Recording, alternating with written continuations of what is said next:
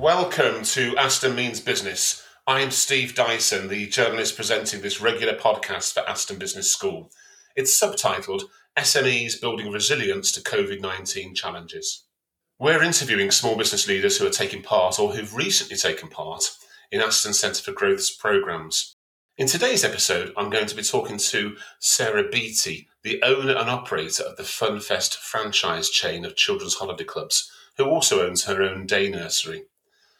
You might remember that Aston Means Business first spoke to Sarah back in March 2020, at the very start of the initial COVID-19 lockdown, when the pandemic had literally frozen all of her business activity. 10 months later, we thought it would be useful to find out what has happened to Sarah's businesses since then. Joining me to discuss Sarah's story is Martin Potts, a senior lecturer in the accounting department here at Aston Business School. Martin qualified as an accountant with KPMG and spent more than 20 years in practice as an accountant before joining Aston. Hello to you, Martin. Steve, hi, and thank you. And yes, I'm really looking forward to discussing the case later on with you. Thanks for agreeing to take part in this podcast, Martin. We'll have a good chat once we've listened to my interview with Sarah. And listeners should be aware that this took place just before the current lockdown.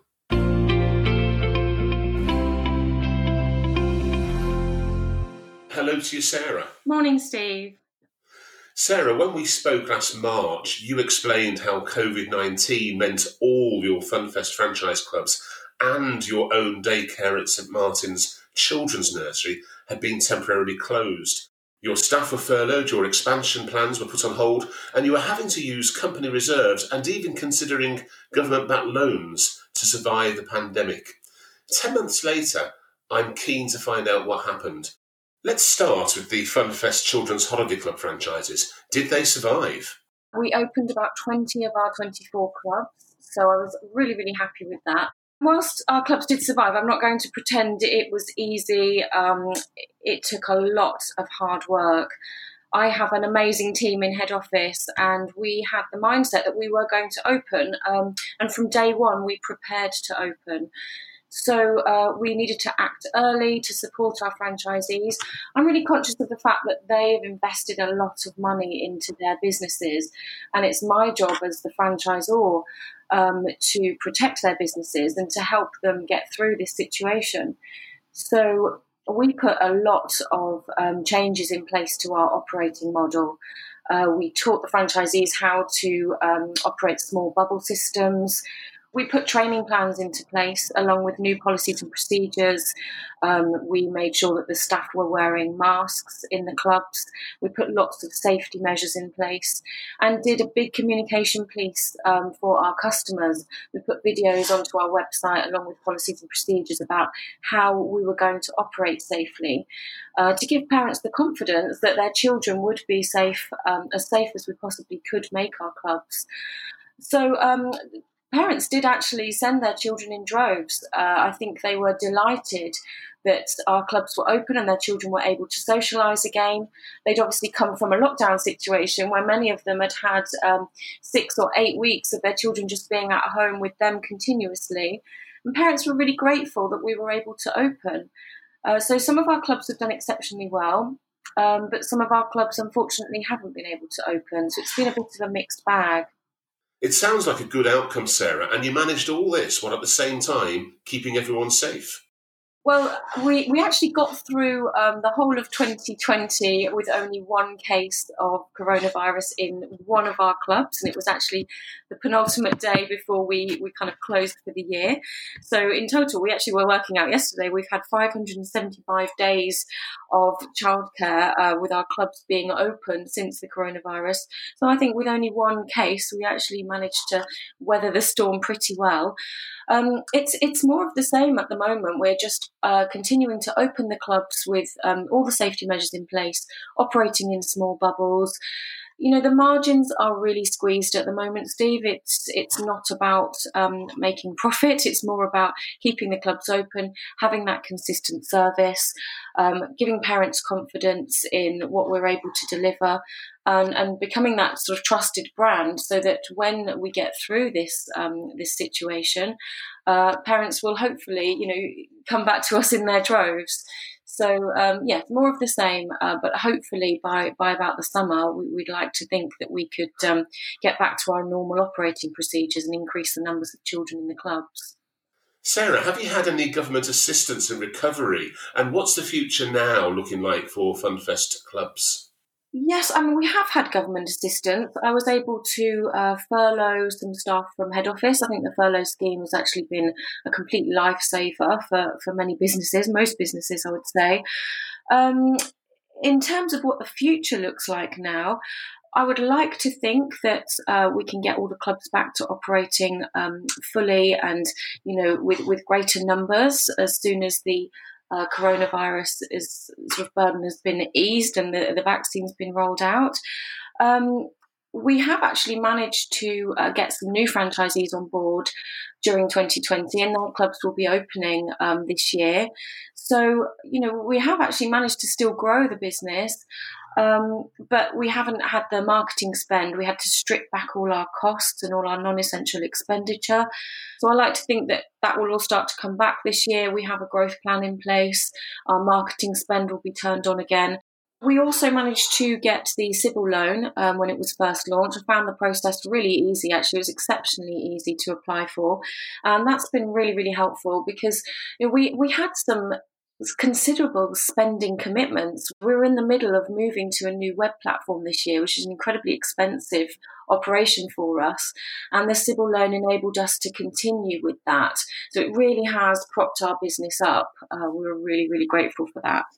And just for listeners who might not know what Sybil is, it's the Coronavirus Business Interruption Loan Scheme. Sarah, what about your daycare at St Martin's Nursery in Solihull? How did that survive the COVID-19 pandemic? We had to close completely when the government announced those closures at the end of March. And that was actually a real shock to the system. I have to say it's quite an emotional situation as well, having run that business for 14, 15 years and never had to have any period of closure. My priority was trying to protect the staff. We've got nearly 30 staff in the business. So we did close and we managed to get reopened again after 5 weeks for key worker children. So we had a small number of key worker children back in. And we then reopened fully from the 1st of June when the government allowed us to reopen with all the health and safety measures in place. We navigated our way through those updates and got to reopen. But of course, there wasn't confidence in general within the parents that they were ready to bring their children back to nursery. So we had a phased reopening. Some came back in June, some July, and then we had a full reopening from the 1st of September. So I had to furlough some staff and then phase their return in line with the number of children coming back. So obviously the financial impact was quite considerable. And it still is. We're certainly not out of the woods. We have had a case recently with a member of staff contracting coronavirus, and that meant that we had to close 2 bubbles within the nursery. As a business owner and a small business owner, you feel a huge weight of responsibility for the impact that has on the families that then have to isolate. So whilst we've only had one period of 9 days where we had to close 2 bubbles, and I know that fares pretty well against some nurseries and schools, it's still, when it happens to you, it's still really, really unsettling. And I hope it doesn't happen again, but I'm not under the illusion that it won't. It takes one case to come into the nursery and we then have to close bubbles again. With the daycare at St Martin's Nursery business, Sarah, that you had some help from the Bounce Back Loan Scheme, is that right? Yes, we did.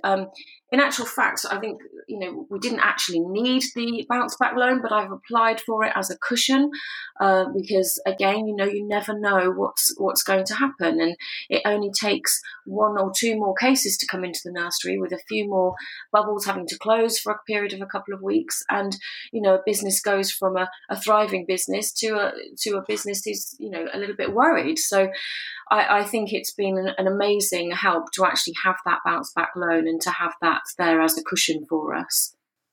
When we spoke last year, Sarah, you were also at the early stage of establishing a nursery franchise brand, which was obviously put on hold because of the pandemic. Is that something you might still do? Absolutely. In fact, we have done it. We used the period of the club's closing, which was March, April, and early May last year, to really do something positive. It was always my vision to encompass the knowledge and experience of nurseries with the knowledge and experience of franchising. So it seemed like the perfect time to actually launch the nursery franchise. So I'm absolutely delighted with what we've done here. We've worked actually really closely with Naeem Alvi and the team at Notepad, and I met him on the Aston Business scheme. Actually also worked with Matt Nation from Personalised Nation to bring the brand to life, and we've launched Canopy Children's Nursery. So my mission there was always to disrupt the nursery market. It's a slightly dated market, and I think we've launched Canopy with a fresh approach to nurseries and daycare to make it more relevant to today's parents. Many parents are now working from home. They need more flexible daycare, and that's what we aim to develop within the Canopy Nursery brand. And we have the first Canopy Nursery opening in London in September 2021. Oh, that's great news. And did you need to find funding for that expansion of your business as well? Well, we actually did use the Sybil funding, and we actually used external finance, worked really, really well. I had the confidence from the Aston programme to work with an external investor. The tutor and the business coach that Aston gave us was super helpful in working out the best way to finance that. And we've actually secured an external investor to help us grow that brand. So, to be honest with you, the whole of the Aston cohort has been an amazing support network during last year and during the problems of 2020, and still are.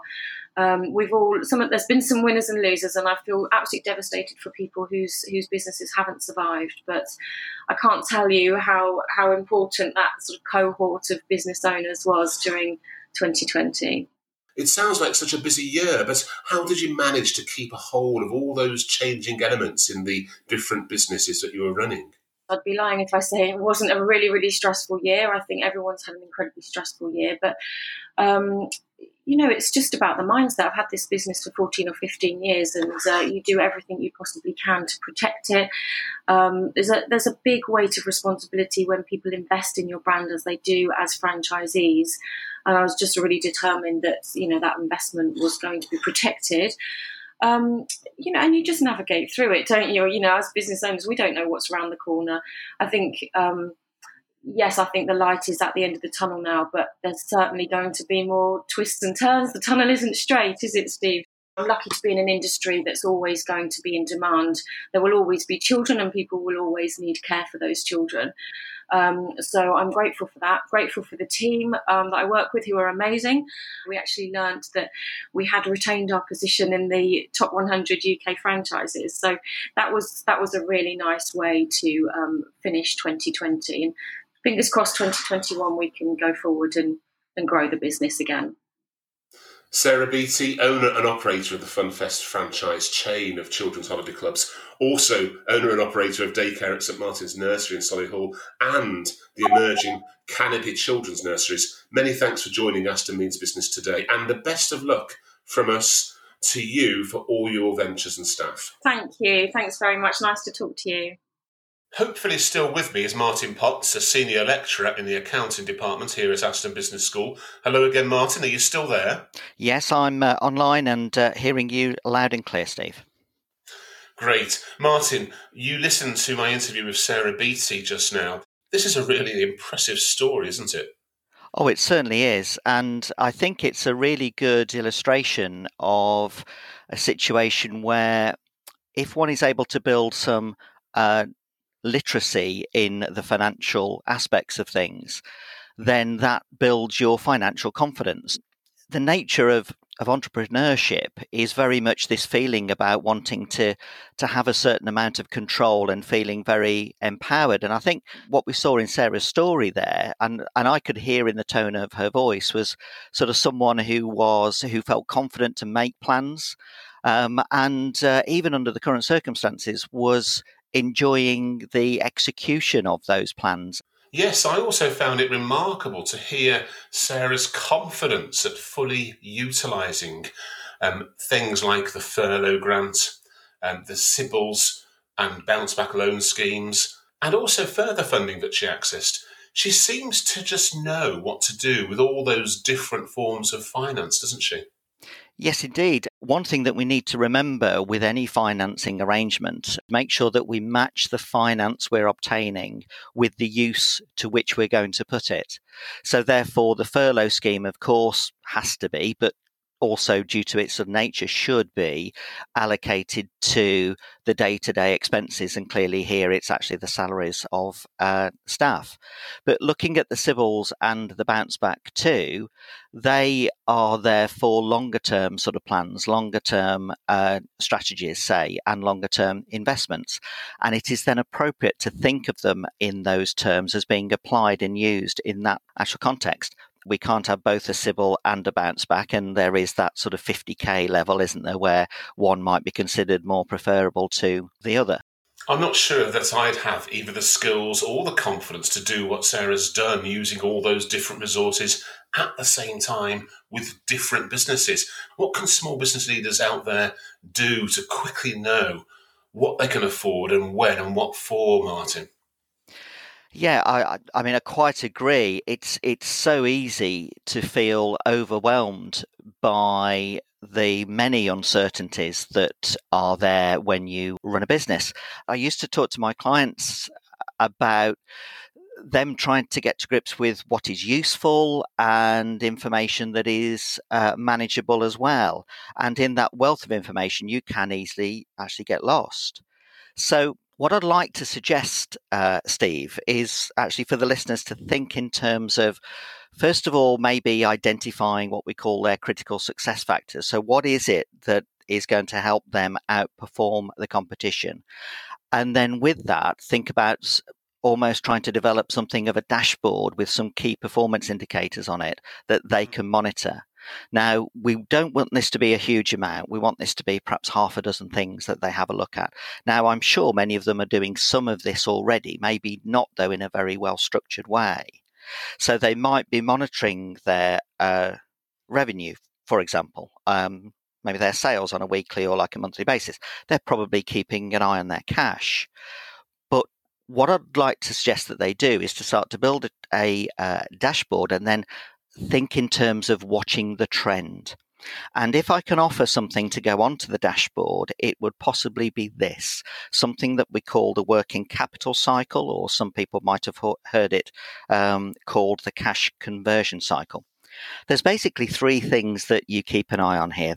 You think about the debtor days, or some might call it the receivables days, how long it's taking for your customers to pay you. You measure how long it takes for your stock or the inventory that you have to, once it's hit your shelf, to then be sold. So what is the delay sort of between it being bought and then being sold? And finally, the creditor days or the payables days. So how long you are taking to pay the suppliers that you have from when the invoice comes in to when you actually pay off the invoice with cash. Now, what you can do is you can put those three together. So, Steve, I thought it might be sort of useful if I do sort of give you a few numbers here, and hopefully people can just sort of jot a few down. Thank you. Because let's say that you buy some goods to sell, you sort of monitor how long it takes to sell them, and maybe they hang around for about 3 weeks. So let's say 21 days sort of before you actually sell it. When you sell it to a customer who you normally give 30 days credit to. So therefore, by adding those two together, from the moment at which they sort of come into the business, sit on the shelf, get sold, and then go out to a customer who then subsequently pays, 51 days actually passes by.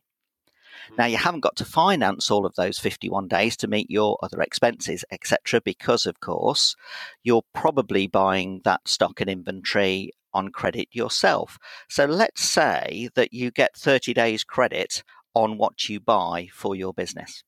Let's take those 30 days away from the 51 we've just mentioned, and we end up with something called the working capital cycle, or the working capital gap there, which is 21 days. So what that means is you're adding together the amount of time that your cash is tied up in inventory and then waiting for people to pay you, deducting from that the amount of time leeway you've got to pay your suppliers. You've got 3 weeks there where cash is not sort of coming in or sort of going out, where you need to actually finance that. Now, let's move things on a few weeks. And this is where I was talking about monitoring things and trends, which is really useful. Let's say we move it on. And over the next few weeks, you notice that the inventory hangs around for another week. It's hanging around now for 28 days rather than 21. And you notice that your customers are sort of paying you a little bit more slowly. And it now takes maybe a month and a half, say 45 days in order to pay you. That 51 figure, which was the 21 plus the 30, has now changed to 73, which is 28 plus 45. Now, maybe you're still paying your creditors or the suppliers on 30 days. If you take the 30 from the 73 new figure, you've now got 43 days as your working capital gap. That's doubled. And it's doubled through a couple of very tiny elements, or they seem it on the face of it, things that you might not necessarily notice. So, Steve, what I'm sort of suggesting is that if maybe the listeners actually think about sort of monitoring and keeping an eye on these 3 sort of figures, the inventory days, the debtor days, and the creditors days, and they combine them to give this thing that we call the cash conversion cycle or the working capital cycle. They can monitor that on a weekly basis, on a monthly basis, and they can look for the trend. And the big message I want to give is that it's the trend you want to keep an eye on. If that trend starts to get a little bit worse, then that's the prompt for action, isn't it? It's the early warning system. For anyone listening who wanted some priorities to take away, what are your top tips for entrepreneurs to have in mind if they're looking at how to change their systems or looking at how to make sure their businesses have the right finance in place? The first thing would be actually decide to be proactive and to monitor something sort of regularly. And maybe this dashboard actually that I'm talking about can be something that evolves over time. So start to monitor something. It's actually quite habit forming. And once you start to monitor it on like a regular basis, you'll see some figures popping in that you start to have a better grasp for. Secondly, I would create, if you possibly can, a self-desire to anticipate problems rather than just be prepared to react to them. And actually, so listening to Sarah talking there, she was feeling empowered by the action she was taking. And then also a final thing, coming back to what we started to talk about right at the beginning, was think about using funding in an appropriate way. Match the type of the source to the type of the use. Don't just think you've got a lump of money that you can use. Think carefully about what's the most appropriate use for it, given where it's come from. Yes, it was quite interesting, wasn't it, that Sarah had one form of the finance almost as a cushion, she said, just in case. And that's where that planning comes into mind, isn't it? Indeed, it does. And if you think that Sarah is trying to manage 2-3 businesses there, she is making sure she's being very active about what she is actually monitoring, what she's thinking about, and also being very careful about using the sources of finance in an appropriate way in each case. So very, very impressive. Martin Potts, Senior Lecturer in the Accounting Department here at Aston Business School. Many thanks for joining us today and for explaining how to approach cash management through the working capital cycle. Well, thank you, Steve, and I wish everybody listening all the very best in these really tough times. Thanks also to Sarah Beattie of FunFest and her associated businesses.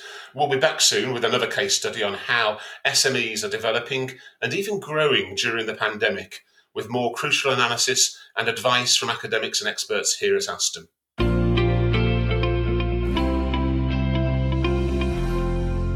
Aston means business. SMEs building resilience to COVID-19 challenges. Thanks for listening.